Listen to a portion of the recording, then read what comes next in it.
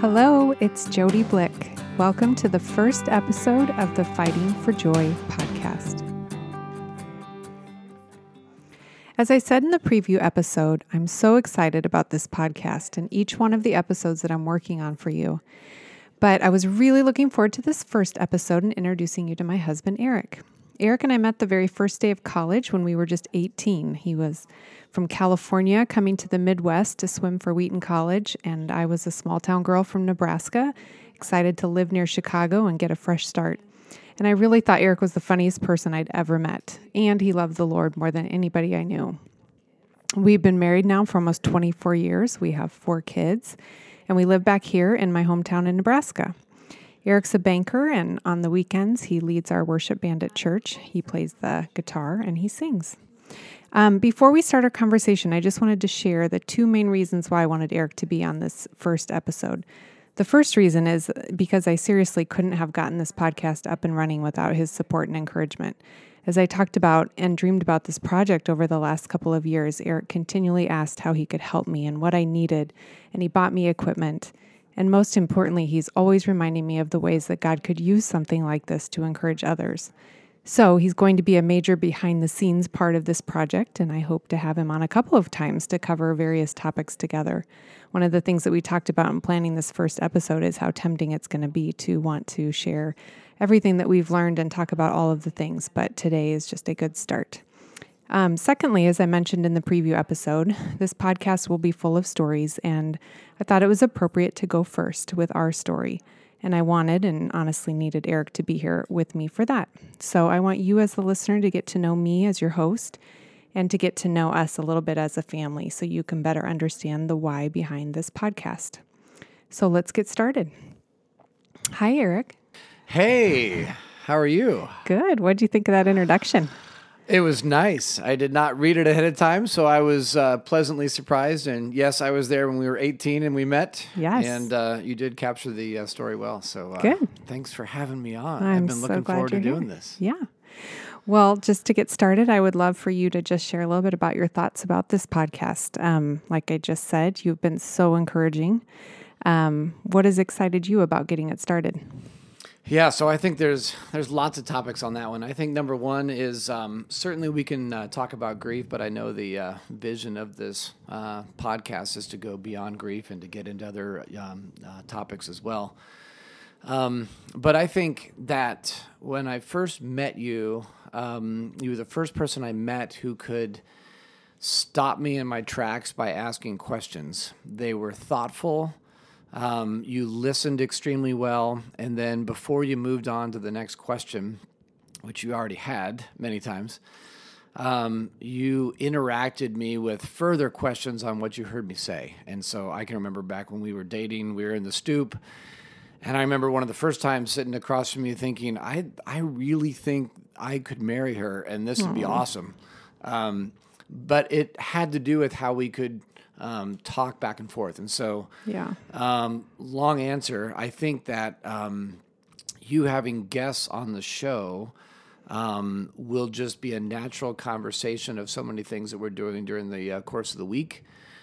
I think that you'll help your guests process well as you ask them questions. I know that over these years, I have changed as a person as you've caused me to think and you've asked me things. And then, thirdly, I think that having different people that you've connected with across social media, friends across country, other people that have had similar horrific stories like ours, I think that there can be some real help here. We've found some things that have been really helpful. And so I'm really looking forward to hearing who connects with your audience, who or your guests that you have on the air. Yeah, me too. So those are just a couple of the things. I think when it's about help, Monday morning is coming, and it's very hard to get up for work on certain weeks just in the course of life. And when your son dies, you have to ask some real questions on why you're going to work and now what and what do we do. And I think we've wrestled through, some of those things. So I'm excited to talk about that, as well as hear from your other guests on ways in which they've been able to get real hope from God. Yeah. Yeah. Well, thanks, babe. Yeah. You and I talked a lot about just what the title of this podcast would be, talked about different options and different ideas, and settled on fighting for joy. Share a couple of your thoughts on that idea of fighting for joy in this broken world. Yeah, I think I like it for lots of different reasons. I think that I think that this idea of fighting for joy keeps me from being phony, right? I mean, I work at a bank that I've been there for 18 years now, and so when Jackson died, so many of them knew him ahead of time and certainly knew of our kids. But then what do you do afterwards? You can't just be happy clappy after he dies. You've got to be joyful, but that doesn't come easy. And there's a way to be joyful in the midst of tears.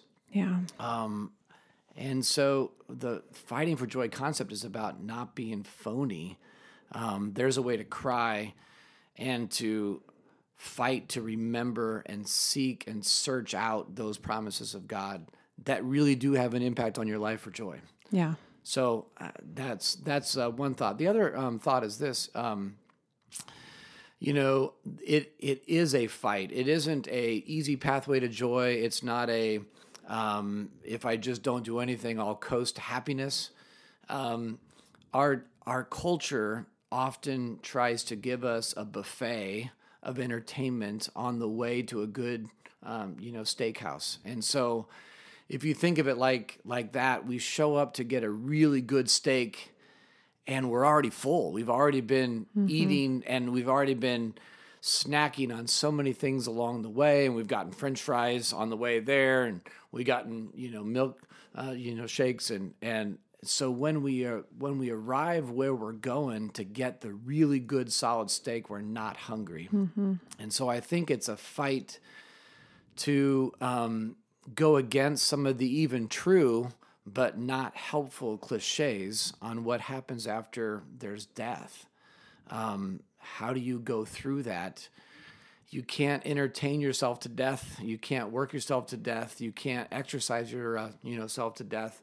There's no way out of this with just one single bullet. And I think the buffet of our culture spoils our appetite on what is really helpful and what God says in His Word to help us get through. And it's likened to a steak. So come hungry, and you got to fight, and you got to look for it. That's good. That's helpful. Yeah, because one thing that people have asked me, and they've been really genuine, is just why would pursuing joy be a fight? Like, why wouldn't you desperately just want joy? Yeah. And the honest answer, especially early in grief, was just sometimes. I mean, sometimes I wanted joy, but on the darkest days, it just sadness and tears. I mean, it just felt so much more appropriate. I mean, you and I talked about that many times. I mean, on better days, I wanted to find joy, but a lot of times it was for those around me, because selfishly, I just kind of wanted to just keep deeply grieving our son. Right. And why wouldn't I just want to cry and cry? And I remember struggling with that first spring after Jackson died, just feeling like the cold, hard, long winter with all of the bare trees and the brown grass that just felt so much more appropriate than when spring came and there were budding trees and flowers and sunshine and new life. And so through wrestling with stuff like this, and God's continued healing and help, and just honestly the passing of time too. Yeah. I think we've both gotten more passionate about joy. We want it restored. We want to fight for it. We understand the importance of it and how it can be found in the hope of Christ, and we desire it more and more in our home and in our lives. So like I said, thank you for your help and your encouragement. This podcast, it means a lot, and I'm grateful we can work on this together. Me too. So let's get a little bit into our story here. As we mentioned, this fight for joy is personal for us. Almost 5 years ago, in 2013, our firstborn, Jackson, died at the age of 16. So let's try to work together to share a little bit of the story of what happened that day. Yeah, so he was our oldest of 4 kids. Grace? let's see, we were probably she was 9. 9 at the time. About 9.5. Turner was 11, and Justine was 14.5. Yeah, and it was June, so Justine would have gone into freshman year following, Jackson's death. So, Jackson was born on my birthday. We had just celebrated his 16th birthday, and my however many old I was, I don't even know. I think I was 41. I must have been 41. I was 42. And it was something that we had, celebrated birthdays every year since he was born. Couldn't believe you went into labor. I know. Well, that was actually his due date. April Was your 11th. birthday, and we thought that was so funny. Which was great. And What are the chances? We thought that was pretty special. So we had just celebrated a fun birthday together, and then we got some tickets for the comic Brian Regan. He and I liked that a lot. He had found him on YouTube, and we had some other friends that had gone and seen him. And so the closest we could get to him was St. Louis. And so in late April, early May, he and I just got in the car and spent the weekend there, went to the concert. He was running cross country in the off season, so we spent a fair amount of time downtown St. Louis running around the arch, getting his miles in, and we had just come off of that great trip. He then came back. We went to Adventureland as a family. Then he went on the band trip, and it was the night that he came home from the band trip. Monday morning at 4:30 in the morning or 3 o'clock in the a.m. and we picked him up, and then he came home and he still got his miles in and texted coach. This was all on June 3rd. And then we went out to the lake, and he and Turner and me helped Grandpa put in the dock out at the lake, and it's something we did every year. The water was freezing. He was extra funny. Turner loved it. It was kind of one of his first big things where he had to do some heavy, lifting, and so the three of us just spent a few hours putting together this whole dock. We had family dinner, and then he went out with friends, and we didn't think anything of it. He had been driving at this point for a few months. Couple months. Mm-hmm. And didn't think anything of it. And one thing led to another, and they made some bad choices, and 4 boys were in Jackson's car, and him and 3 others, and they were going way too fast and went off the side of the road, and 3 of them died. And the 4th one, somehow, it's unbelievable that anybody walked away from that. And Jake did by no means walk away from that. He was in a coma until after all the funerals were over. But he lived, and I just had lunch with him. And we've obviously stayed very tight with the with him and his family, and that's a whole nother story for another day. But short story long, we left him from having a great time at the lake and a family dinner to then not having him ever come home again. Mm-hmm. And then what do we do, and where does that go? And so that was a shocker. I don't know how else to say it. It was a shocker. And even 5 years later, obviously we can talk about it. I'm sure I'll cry during the recording tonight, but it's a brutal series of events that I remember and you remember vividly as if it happened yesterday. All the way through when we got the text, how we found out, who we heard it from, where our kids were, how his girlfriend Molly played into this and found out, and had to break the news with her, and it was unbelievable. So that's what happened on the day of, and kind of where we left it. Yeah, no, that's Good. I mean, it was all such a mess. It's Yeah. all such a traumatic series of events. There's no perfect way to tell it or to explain everything that happened. And our goal isn't to tell all of the details. It Yeah. really is just to kind of give the big picture, which is just that not only did Jackson die, but two of his friends also died, and the trickle effects of Yeah. that evening have just been overwhelming. Yeah. And like you said, we've gotten comfortable with tears. There's really no way to tell it No, without there's being not. sad. I mean, No, there's not. So, so that's kind of the first event of these last 5 years of just having our world turned upside down, and as Psalm 46 says, just feeling like the mountains were moved into the heart of the sea, Yeah, and right. everything just Crashed, changed and crumbled. crashed forever. And so that's kind of what started our fight for joy. We definitely had some harder things we'd had to deal with Yeah, in our marriage right. and in our extended families and with our kids and friends. And I mean, there'd been a lot of difficulties that we had endured and dealt with up until that point, but nothing at all like this that was just Right. so terribly horrific and painful. And so, for me, one of the things initially is I just felt like Jackson's death, this whole accident, losing other boys, the trickle effects of our community and the other friends that were involved in that night. I remember using the word harsh. I don't know if you remember that. Yeah, I do remember that. But I felt like it was harsh. And as a side note, I'm really grateful for the patience of everybody around me, that nobody tried to correct me. Yeah, right. Yeah, that's well put. Yeah, because we used pretty raw language and we just kind Yeah. of said what we were thinking. So I remember it feeling pretty harsh. I wasn't mad at God. I actually ran towards him, and we both leaned Yeah. into him with all of our strength. And Yeah. in both of our minds, I mean, there was nowhere else we wanted to run.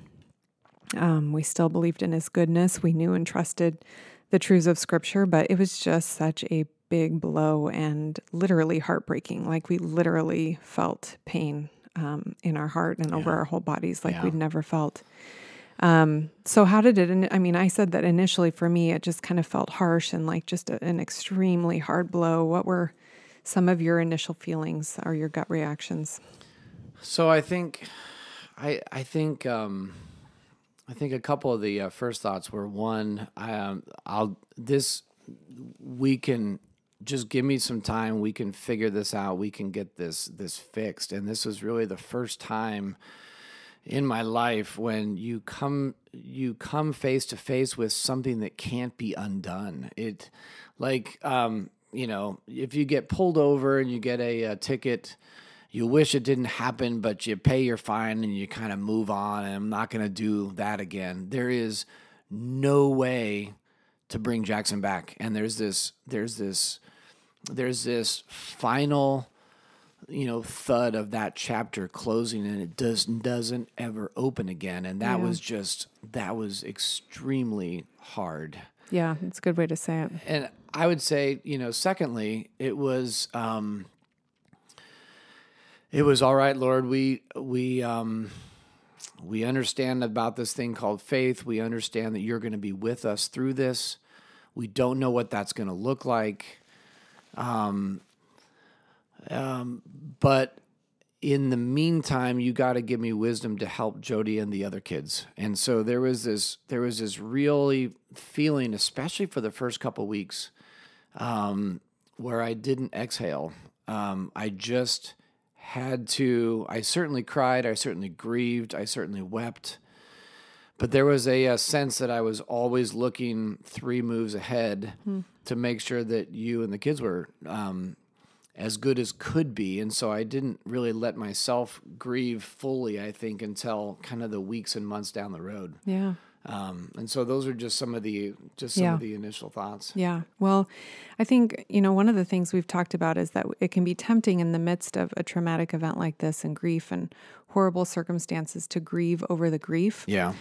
or to be sad about being sad, or to be angry that we're angry. And this is one of the reasons we wanted to do this podcast, was to share our story and to hear other people's stories. But we just want to help prepare others for the difficulties of this broken world so that their burden wouldn't be any heavier than it needed to be. I mean, if we were absolutely shocked and asking why us, I think our grief would have been, I mean, it's hard to even imagine, but I think it would have been even more horrific. And so we did have a category of thinking before Jackson died of this world being broken, of bad things happening, of, horrific things going wrong. And so because we had that, we were definitely grieving and leaning into our grief, but we weren't grieving about our grief. So can you just take a couple minutes to kind of explain that concept of grief over the grief? And did we learn that from Pastor Tim Keller, or where did we hear that? Yeah, that was from a sermon we listened to by Keller. So one of the first things that we did was just try to establish some kind of routine again. And so one thing you and I like to do was run. And so I can remember running around Johnson Lake here in town, just wondering how we're going to take the next step. And both of us listening to, music and sermons and what does Scripture teach on hope? And that was kind of when we heard it, that if you're going to be totally surprised that you have no category of thinking about kids dying, then you're going to be sad that it happened to you, not just that your kid died. And and you're going to be, and it's sad enough when your son dies, you got to deal with that. But if on top of that you're dealing with, my son died and it shouldn't have been my son, I've never done anything wrong, I why is this happening to me? Then you're wrestling with with a whole nother level of grief that you just don't have energy for. Yeah. So so to the extent that you can kind of, plan that bad things happen. And I think that's obviously one of the major things that I've learned through this, through this as well. Yeah. And I think we also learned that even with a strong faith and even with a good grasp of this broken world, and that this world isn't all that there is, and there's hope beyond this, and all of those things, grief is still brutal, and it doesn't make it any easier to lose your son because you're a Christian. Yeah, I was on the back deck on June 4th. Could have even been June 3rd still. No, it was the 4th. And David Guthrie's quote that you found somehow was, I thought because I had faith, my child dying would hurt not as bad. Yeah.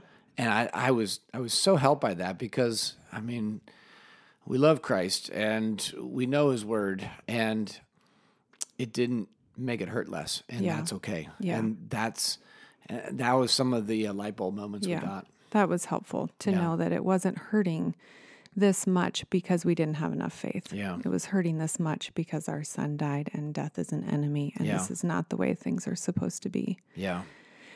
So kind of switching topics to our kids, this is definitely us sharing our story as parents, and our kids can share their stories in their time, and they have different perspectives as siblings, and they've had their own really hard struggles because of Jackson's death. But I mentioned them, and I want to talk about them for a second, because immediately, I mean, even when we were still at the hospital that night, one of my biggest concerns was for our 3 other kids. I was just so sad for them and so worried for them. And like we said, Jackson was our oldest, so he was 16, Justine was 14 and a half, Turner was 11, Grace 9 and a half. And I just remembered wondering if they would ever be happy again, and if they would run from God or see Him as untrustworthy or become bitter.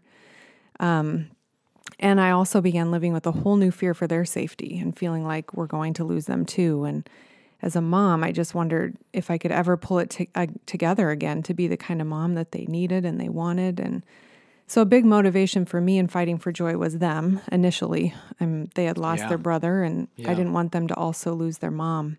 I knew that I'd be a different mom and you'd be a different dad, and maybe I'd even be a sadder mom. But from the very beginning of grief, I just begged and begged God to enable me to actually be a better mom because of all of this. And I just remember thinking that I wanted to learn everything I could from this suffering and this grief and this loss to pour into them, and actually to pour into you too, Eric. And I know you have done the same for the kids and me too. And so now as we're approaching the 5-year mark, God is getting me to a place where by his grace, I'm even asking him to use me in the lives of other hurting people too. And I've always thought that the most beautiful people were the ones who had gone through really hard experiences and still clung to the Lord. Yeah, and not faked it, not try to say it wasn't hard, or that God somehow has silver linings and everything, right? I mean, people that really wept hard through hard stuff and somehow still found the Savior beautiful. Yeah. Right? Right. Yeah. So there is a beauty there. I hate these circumstances. I hate that we're thrown into this. But that's kind of where I'm at now, is just gradually shifting to desiring this kind of beauty for our kids and having hope that God can do this in our kids. So let's talk about our kids. I went back today and looked through our notes. Do you remember when we first got counseling? It was in the fall, so it was maybe September. Yeah, so it was September, you remember that I wasn't wild about it. I didn't really think we needed it. I didn't think I wanted it. I'm sure it was my pride that I had good answers from Faith, and I didn't want some other lady to tell me stuff. The first counselor we went to wasn't so helpful, and then I was ready to be done, and you said, no, let's just go one more time. And so we did. We found a gal in here in Omaha that has just been extremely helpful. And I thought it was 6 months or a year when we met Claire, but it was only a few months. It was only a matter of months after Jackson died. Yeah. And I went back today and I looked at our notes, and one of the very first questions we asked was, we don't know very much about grief, but we know if you run from it and bury it, it will go bad for you in years down the road.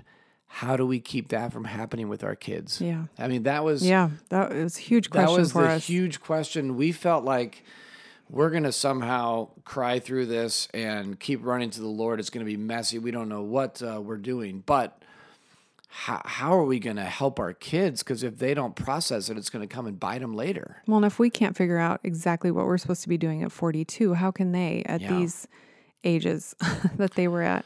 Yeah. So 5 years later, it was helpful for me to look back at those notes to just answer the question, how bad off was I? How bad did this hurt? And 5 years later, things look more clear, and you're going to get some, I think, good insights from us on what's been helpful and what hasn't helped. But man, listen to a few things that we had a few months in. We still had Jackson's door closed, right? Turner and Jackson had just had separate rooms built, and so Turner's room was next door to Jackson's, and Jackson's room was still his door was closed. Yeah, I wanted to keep his smell in there. Yeah, and we still had not written any thank you notes for the scholarship money and the gifts. We still had not picked out a tombstone, which at that point in time, 6 months felt like a long time, and we just got that done before 5 years. We had a lot of fear that what's going to happen to our other kids. We had grief just come out of nowhere when we're having a decent day, and all of a sudden grief comes out of nowhere, and the room literally closes in on you. And what used to be fun to be with people, we couldn't get out of the room fast enough. Yeah. And so we had this kind of weird, like, where'd that come from grief? We had our kids, they didn't want to talk about it. They didn't want to process like this through, well, how are you feeling today about grief? Right? Right. You especially had a lot of journal pages full of what happened on what minute of every part of the night. and you had a lot of why questions and what happened first, and then who was there, and then where did the car go, and then did they go to the tennis courts first, and then was the basketball game over, and when was half-app supposed to happen? And there was this whole sequence that was really, really hard to get our heads around. We had the fear of thinking that our next kid's going to die, and the next text you're going to get in is like, oh, like something really bad's happened. We couldn't hardly let the kids go on a four-wheeler or other types of events at the start. It was just killing us. Yeah. And then of course we had all the first coming up, Jackson's birthday, first Christmas without him. And then we had this whole thing where the insurance company after the wreck hadn't paid out yet. There was a whole insurance piece on this one too. And so we had all that cloud hanging over us as well. And it was ugly. And so I feel like, looking back at it now on how far we've come, I think that's helpful. But I also want to remind people, listening that what they're hearing tonight is not out of the first 6 months. Right. It's reflection on the first number of months, and we were in a bad place. Yeah, and some days we still are. I mean, I think you and I can both. I mean, we could do a whole podcast just on the benefits of counseling, because it really has been one of the most helpful things, especially for me. Yeah, I mean, I think you kind of reluctantly, joined in, but it was helpful to me. It was helpful, especially in regards to the kids. And I mean, like I said, I was just worried about grieving well for the kids and making sure that they were grieving well and what that looks like. And I just love our counselor's insight into how the kids were viewing our grief. I mean, she helped us to see that our kids didn't even have a category for grief like this. So they're just going to be watching and learning for now. I mean, when this was 5 years ago, she just said they'll be watching, they'll be learning, and their deeper grief will come later. And it has. And but at that time, I mean, they were just watching and learning and wanting anything normal that we could possibly do that we usually did. And we were just the window that they had to look into how to process the brokenness of this world. And that was a lot of pressure at times, but I knew it was true, and it was helpful to get help and to get counseling. And it became a good, helpful motivation to press on and to grieve progressively. Yeah. She helped us to see that, we don't move on, we move forward. And so counseling has definitely, and I'm thankful for all those notes you took, because it is helpful to look back. I mean, there are days that it just feels like all of this happened yesterday. It feels really raw at times still. And it's helpful to look back on all of that and to hear how far we have come and some of the huge things we were dealing with then. And they're different now. But I do feel like God is helping us to move on progressively. Yeah. One thing that I wanted to make sure we touched on was the grief retreat that you and I attended. I've got a couple notes on that, during that first year of grief. So Jackson died in June.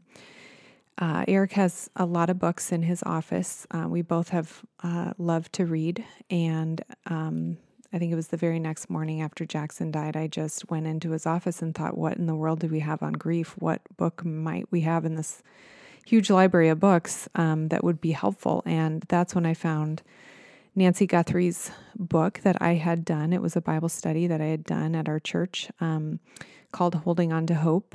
And I thought, I think this lady has lost a couple kids herself. And so I pulled that book off and just read the whole thing that day. I'm so glad you did. Yeah, right. And so then that's, was so helpful that I thought, what else does she have that I could read? And so I went on her website, and the first thing that popped up was a grief retreat that she and her husband, David, put on twice a year for grieving parents. So can you kind of just tell everybody kind of a quick rundown of what that retreat entails and how that all went for us? Yeah, so there was, you apply online. There was 10 other couples plus us, and the 12th couple was David and Nancy, and it was at a retreat center just outside of Nashville, Tennessee.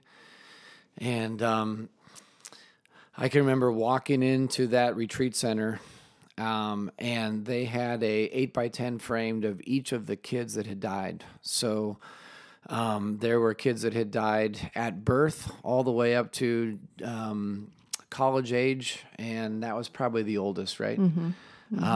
And we they were all pretty raw in grief too. And looking back, I felt like I had already been a long time in grief. But man, 5 years into this thing, now I look back and be like, wow, it feels like I went like a month after it all happened. So we got to spend the weekend with grieving families, led by a family that was 10 years down the road further than us and continued to somehow call God good. And it was helpful to see that there is a path here and people make it. And that was helpful. As hard as it was for me to hear all the stories, every family got 20 minutes on the clock to tell exactly what happened on each of their kids dying from the husband's perspective and the wife's perspective. And I about wanted to claw my eyes out. I had the worst headache. It was awful. And I know that was one of the most helpful parts for you. It was. It just connecting with other grieving parents. Man, that was Grief hard. and losing a child is just, it's so lonely. And so to be in a room where everybody was in a similar situation, feeling the same pain, feeling the same grief and sadness, was just weirdly comforting. And I think a lot of the women felt that way. I think a lot of the men were really struggling. But man, I think when people ask me what a couple of the things are that have been the most helpful to me in grief, I always list the grief retreat as one of the top resources, one of the ways that we were helped the most. So if you do know of somebody, you do need to be a married couple who has lost a child, that you can go on nancyguthrie.com and find out information. It Highly was so recommend it. helpful. Worth it. Yeah. What are a couple of the takeaways that you... Yeah. So I actually wrote down 3. There's tons more. I kept a journal for the weekend. And, the first one is from her husband, David. He turned to me at one point in time between sections of the weekend. And he's just said, up until our child died, I was always able to make Nancy stop crying. And now there is nothing that I can do to keep her from crying, and that's okay. And I just remember how freeing that was, that really up until that point in time, I could, listen to you, and that would help. I could offer advice, and that could help. I could just cry with you, and that would stop the tears. Nothing I could do could stop them, but that wasn't bad. And so the great quote out of the weekend was, "Tears are not the enemy." And they said it over and over again. And I thought that was helpful. And then we were both sitting with Nancy later, and I said, I'm really helped by that. I think this is helpful. But if tears are not the enemy, what is? Do you remember what she said? Yeah, she said the 2 enemies to fight are bitterness and despondency. Yeah, so that really crystallized it for me that it's okay to let Jody cry. It's okay for me to cry. That's not bad. Yeah. What's bad is if I give up, or if I see Jody give up and she's despondent, or if she's absolutely so bitter. And believe me, there are so many different fronts you can be bitter about. Those 2 are the enemies of getting through grief. It's not tears. And so that was hugely helpful. The other one was that everybody's going to take a different pathway out of grief, right? She talked about her and David grieving differently over the same child. And obviously that's what we experienced too. And then Tim Keller in his book, Walking with God Through Pain and Suffering, says it like this. There's basically a finite, or call it 100 different ways to get into excruciating grief. It could be natural disaster. It could be school shootings. It could be kids dying in car wrecks. There's a finite number to get into grief. And everyone gets in one of those ways. But there's an infinite number on how to get out, and you can only get out one of those ways. Meaning that everyone is wired so differently that we need a loving good creator who created us as unique as the next snowflake, there's only one way to get out of grief for Eric. It's not Jody's way, and I don't even know what it is. I need to be led out of it. And what's helpful for me is not necessarily going to be helpful for the next person. There's going to be principles that are definitely going to span, but there's a finite number of ways to get into grief and an infinite number of paths to get out, but only one's going to work for you, and that's why you need help. So I thought that really was good. that was really helpful as well. Yeah, that's very helpful. That's very helpful. Well, there's so many more things I want to talk about, but I do want to just start to kind of wrap it up by talking about a few of the main things that we've learned in grief. Yeah. Why don't you just share a couple of the main things that you've learned these last 5 years? Yeah, so I think from Claire, our counselor, one of the things I remember from the very first session, and she came back to it, again and again for me, is that grief is normal, and it's nonlinear, and it's a roller coaster. You just got to put your seatbelt on. You have no idea where this is going to go, and just let it ride. And so there was lots in there. Number one, I'm not weird for day 4 into this, not being over it, right? And then running out of sick days at an office the way our Western culture is, and then have to go back to work and have to pretend everything's fine. Grief is not linear. It's not like you're making progress every day.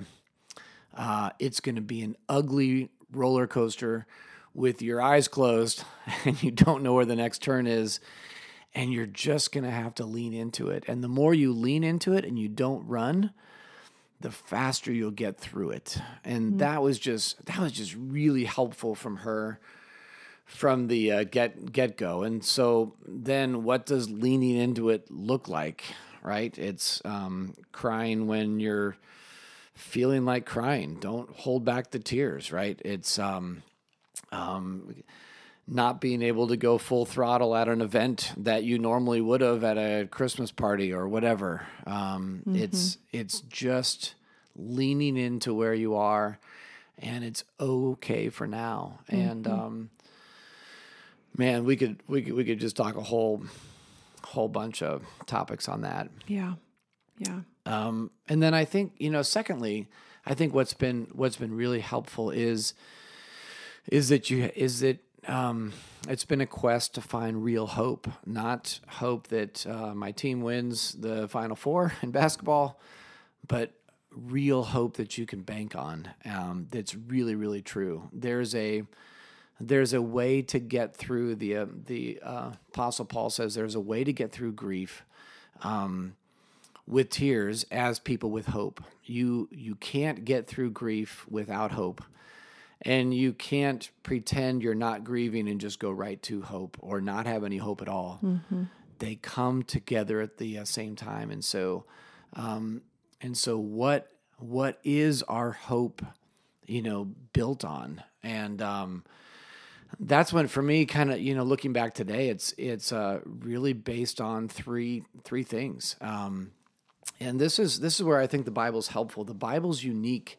We're not the first religion to wrestle with what happens when suffering happens, but the Bible offers a unique answer that the other religions of the world just don't offer a satisfying response to. And so here's kind of the when you look at the big questions of life, why am I here? Every religion answers that. How did here get here? Right? So we are here today. How did we get here? Then you have to ask the question, how did here break? How did the world break? And Scripture has unique and real and raw responses to that. It's got interesting answers to the question, how do we fix it? And then the fifth one is, where are we going? Like, what happens after death? And so every religion really wrestles with these 5 major questions. But we've found the Bible to be most helpful and truthful and real in walking through this. So Ernest Becker wrote a book called The Denial of Death. It's one of our quotes we really like. I think that taking life seriously means something like this, that whatever man does on this planet has to be done in the lived truth of the terror of creation, of the rumble of panic underneath everything. Otherwise, it is false. And so that's kind of the fighting for joy piece, that you've got to do it in such a way that you're not pretending that it doesn't hurt, or that pretending that I'll see Jackson again someday soon, or everything's going to be fine because I got faith. You got this rumble of panic underneath, and Christianity answers these 5 questions with that rumble of panic really loud in your ears. And so I've found that to be helpful, as I know you have. And so here's the 3 that really Scripture pulls from. Number 1. So why did Jackson die? Genesis 3 shows us a broken world. This is not the way it's supposed to be. So boys make bad decisions in cars and die, and that's painful. And Genesis 3 could have stopped at Genesis 3, and we couldn't have gotten the rest of Scripture. We could have been separated from God because of the Garden of Eden and of disobeying of Adam and Eve eating of the tree. And that's where the world got broken. And look at all these different things that can break, and that's what happened. But God didn't give up on the world. He so loved the world, and he wrote the rest of Scripture, right? Number 2, Scripture really has this belief and that there is this real and future and material world coming one day that has a judgment day and with it. So the judgment day piece means that we don't have to be passive, and we don't have to take vengeance out in this world. And that if this world is not the way it's supposed to be, there is a real material world better than the Garden of Eden, where we will live in the city not made by hands, and we will be in the presence of the Lord, and we will worship him, for that's what we were made for. And so that's a rock solid place for our hope. And then thirdly, Scripture offers a God that has wounds. Christ doesn't enter in Genesis chapter 4 in the first book of the Bible. He enters in chapters and chapters and books and a couple thousand years later, not to understand our pain as human theoretically, but understand it by becoming flesh. And so you have this person that has walked as the perfect God-man. He has walked on this earth, and he knows what it is like to experience immense loss and betrayal. And he knows firsthand how to get me out of and through grief because he did it. Yeah. So I find the answers of those 5 questions that all religions ask and we ask as human beings, because that's how we're wired. I find them best answered here. And those are just 3 of the ways that we've been able to run to Scripture for help for a rock solid hope. Yeah. Oh, that's good. I mean, preach it, right? I mean, Yeah. you just basically gave a little sermon, so that's good. No, I think that's a good way to end, a good place to end. That is where our hope lies. And our love for Scripture has definitely deepened as we've clung to the truths there. Yeah. In just a desperate way. That's good. Thanks, Eric. Well, Yeah. let's wrap up. With the podcast called Fighting for Joy. I'm going to have a few questions that I'll pick and choose from to ask each of my guests at the end of each episode. So for you, Eric, I have 3. The first one is, who or what inspires you? It can be in your day-to-day living or even this deeper fight for joy that we've been talking about. Yeah, so that's good. I think there's lots of answers to this. I mean, I love stories, and I love seeing the way that people with deep character like yourself make it through really, really hard times, and I get to see it up close and personal. So obviously that's top on the list, the way that you can actually see God giving you hope. I think another thing is that, work for us is a vocation. It is a calling from the Lord, even if you're not a full-time pastor, and in my case, a full-time banker. That is a calling on the Lord to do good for the community in which He's planted us. That, as Martin Luther says, the milkmaid is God's hands to feed milk to all of His people, and that's really what banking is, and what our work is. We are called as a vocation, and so our work is not just something to pay the bills and to get through it so we can grieve later. It's really a calling from God. Yeah, I see that in you. Yeah. Grief has changed us both in a lot of ways, but why don't you share one way that you feel like you're different because of what we've walked through? Yeah, I've put down one for the good, one for the bad. Yeah. I think on the good side, I think I pause more and I realize the world is more broken than what I thought it was, and I realize that as deeply as I have hurt for Jackson and for you and for the rest of the kids, and as much as that has broken my own heart, I don't have a corner on grief. And the people around me are walking through some pretty icky stuff as well. And I need to stop and put myself in their shoes more and think what that feels like. And I feel like I've been stopped in my tracks so many times. Mm-hmm. One of my favorite things about my job at the bank is to do branch manager roundtables, where we just sit down with branch managers in groups of 10. And as you look around the table, I'm not the only one around that table that came to work today with a heavy heart. Mm-hmm. And so what do you do? So I think that's been good. I think the part that's been hard is that, I have been smacked pretty hard, and I don't dream the same way, either physically or, metaphorically speaking. Yeah. My dreams physically are whacked, and thinking about the future and getting excited about what could be is different now. It's much more real and thought of differently, and it's not as naive as it used to be. Yeah. And doing this podcast, one of the things we talked about on the preview episode is that we both recharge by listening to podcasts. Right. So what's another way or a couple ways that you recharge?